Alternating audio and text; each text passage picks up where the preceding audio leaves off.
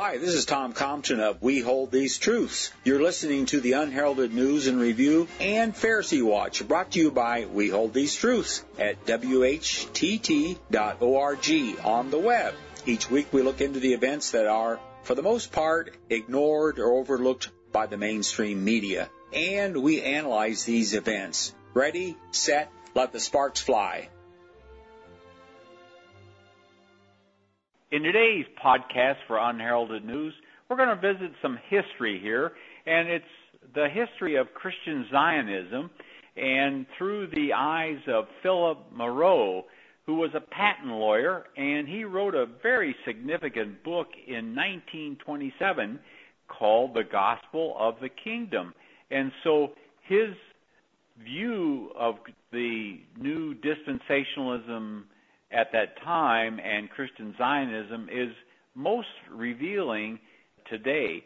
And so I'm going to have Leslie read a paper written by Chuck Carlson of We Hold These Truths entitled, That Conceived in Error Will Die in Evil Company, by Charles E. Carlson. The Gospel of the Kingdom is a remarkable book, an epiphany to this writer. Philip Moreau, a lawyer, nevertheless a devout follower of Christ, wrote this as a devastating refutation of Scofield's Reference Bible with an amazing insight in 1927. In a chapter headed Concerning Zionism, he tells us, the dispensational doctrine is that the natural descendants of Jacob will be gathered back to Palestine, still in impenitence and unbelief. Zionism is supposed to be the beginning of this movement. That Christ will come to the air above, unseen, will raise dead believers, change the living, and take all to glory, 1 Thessalonians 4:16 and 17, thus leaving only unsaved persons on earth, that the Great Tribulation will then ensue and last for 7 years. Moreau continues, Zionism has for its object the making of Palestine a homeland for the Jews. Concerning that movement, a great deal of misinformation has been disseminated during the past 20 years in the interest of dispensationalism. For dispensationalist writers and speakers have painted wonderful word pictures portraying the multitudes of Jews said to be flocking to their ancient homeland, the miraculously renewed fertility of the soil, the return of the early and latter rain, etc., etc., and it has been made to appear that the reconstitution of the Jewish state and the rebuilding of the temple were matters of tomorrow or the day after. All these supposed happenings were presented to eager readers and hearers as a marvelous fulfillment of prophecy taking place before our very eyes, and as giving assurance that the time of the end had come. But the sober facts are that Zionism has been a pitiful failure, almost from the beginning. Palestine is wretched in the extreme, and that the attitude of the great mass of Jews throughout the world towards the Zionistic project is that of complete apathy and indifference. Mr. Moreau concludes his book's introduction. I would point out that this modern system of dispensational teaching is a cause of division and controversy between those followers of Christ who ought to be, at this time of crisis, solidly united against the mighty forces of unbelief and apostasy, and further, that it tends to bring the vital truth of our Lord's second coming into discredit with many, because it associates that great Bible doctrine with various speculative details for which no scriptural support can be found. The Gospel of the Kingdom is one of those rare eureka experiences for this writer. It was still in its original dust cover, a 1974 reproduction of the 1927 original, and except for a few marks in the latter chapters, appeared to have been little read when I found it in my Read When Time Permits pile. I'm not sure how long it had been there. At 1:00 a.m. one morning, I cracked the cover and was stunned by the clarity. Mr. Moreau's introduction reminds me of the haunting phrase in slave trader John Newton's Amazing Grace. Was blind, but now I see. Philip Moreau was a patent attorney who is said to have contributed to the research for the Scopes Darwin trial a few years before he wrote this book. He tells us with no little shame that he had been an early advocate of Scofieldism, or dispensationalism as he called it. He introduces his book in a tone of repentance for having been taken in, and then arrogantly assuring others that Scofieldism was the only way to understand God's Word. This remarkably clear book digs out and disentangles the terrible abuses of God Himself found in Scofieldism, as can only be done by someone who once believed and now wants desperately to expose what is there in order to cleanse himself. What makes this book so remarkable to one who writes about Scofieldism today is that Moreau had only the early vision of the Scofield Reference Bible to go by when he asserted that Israel, as a state and someday homeland, had no place in Christianity, but was a myth invented by those who promoted Scofieldism. We can see this more clearly today than in 1927 because we have the evil and godless state of Israel for a point of reference.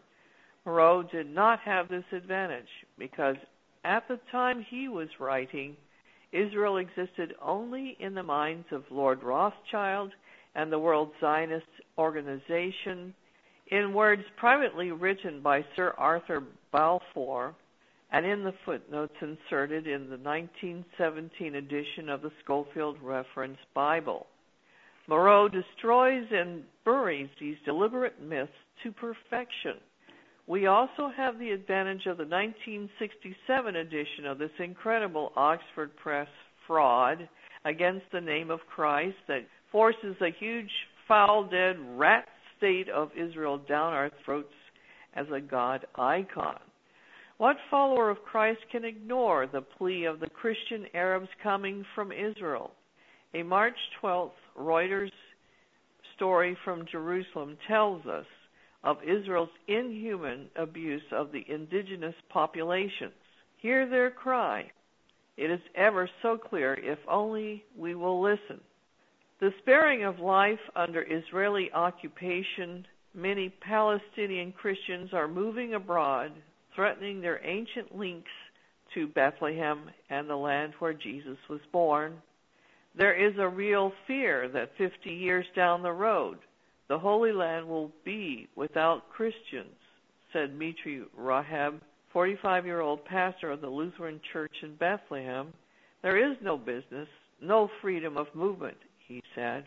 We depend on tourism, which is being demolished. Sometimes we receive 1,500 tourists a day, but none of them stay the night. They visit the Nativity Church and leave, so we don't benefit. Palestinian Christians are generally better off than the other segments of society, but they too have felt the pinch. Christian leaders say they face no religious persecution from the Palestinian Muslim majority or from Israel. Once it's finished, the wall, there will be only 3 gates leading in and out of Bethlehem, said Rahab. Bethlehem will basically be a 4 square mile, 10 square kilometers, open prison. Israel's never-ending stream of Christian tourist buses run from Tel Aviv to the occupied territories, led by Zionists like John Hagee and Jerry Falwell, who arranged junkets so no guest need ever talk to an Arab alone, and few buy from their shops. These Armageddon-seeking Christians flock to see the sacred sites on guided tours, but stay only in Israeli 5-star hotels on the other side of the 26-foot-high prison wall. Thus, the plight of the Philistine Christians remains a secret to those who walk right past their shops. We can read all about the abuse of the Philistines if we want to know, but the insightful Philip Moreau had to figure all this out for himself from recognizing the falseness of the Schofieldized teachings that he so clearly identifies. We shall try our best to bring this book back to life, and I suspect that God has blessed Philip Moreau for writing it. He lived from 1859 to 1952, and he has made We Hold These Truths navigation task much easier since he blazed a trail along the narrow path. Your writer is convinced that We Hold These Truths is indeed staggering along the narrow path toward the straight gate as fast as we can falteringly go on the resources at hand. Thank you. That was an excellent article, Chuck. And the interesting thing, you actually wrote this in 2007, and some of this information, of course, is included in our 2 videos, The Roots of Christian Zionism, How Scofield Sowed Seeds of Apostasy, and our newer video, Christian Zionism, The Tragedy and Turning. And so he really played a very important part in opening our eyes here at We Hold These Truths, but it was clear to anybody that would look almost 100 years ago. Chuck, your thoughts? He's a clear-cut link back to the pre-Zionist days, and it showed to us that Zionism was a plan that was being carried out in Philip Moreau's time. And, of course, Moreau being a contemporary of Scofield, who outlived Scofield by a few years, quite a few years, actually. And he wrote many other books, many discourses on Christianity. We haven't read them all, but there are Philip Moreau societies around who actually keep all of Philip Moreau's books in print on the Internet. So you can find Philip Moreau's books. And make sure you get the spelling right and go search for it, and you'll come up with these things and many, many essays. Among the things that he was noted for was that he was a contemporary in his long life of back in the 19th century of Thomas Edison. And Thomas Edison was a noted and outspoken atheist, and Philip Moreau was his mentor. And Philip Moreau spent a good bit of time trying to teach the noted electrical inventor about Christianity, and we never did find out what the result of that was, but he was one of Philip Moreau's projects. And the reason they knew each other is they knew each other professionally because Moreau was a patent attorney, and Thomas Edison, and of course, came up with more patents than most people, so Moreau knew him professionally. He also drafted legal papers for Charles Darrow. Philip Moreau also wrote some of the legal papers that were delivered by William Jennings Bryan in conflict with Clarence Darrow in the famous Snopes trials. So this gives you an idea of his his varied history. The important thing for us is that he's helped us immeasurably in having a source that goes back to Scofield's actual days, who actually recognized Zionism in the making. Must have been an extremely brilliant and guided man. All right, well, thank you very much, Chuck. That was an excellent piece again, and it's worth visiting these kinds of books to understand what's going around us, because if we don't have an understanding of history, how can we see into the future? And obviously, Mr. Moreau had that ability of seeking the truth, and it's interesting, truth doesn't change. So it's just as valid today. When he wrote it, he didn't have all the details because the state, like you said, did not exist. And that concludes our podcast for today.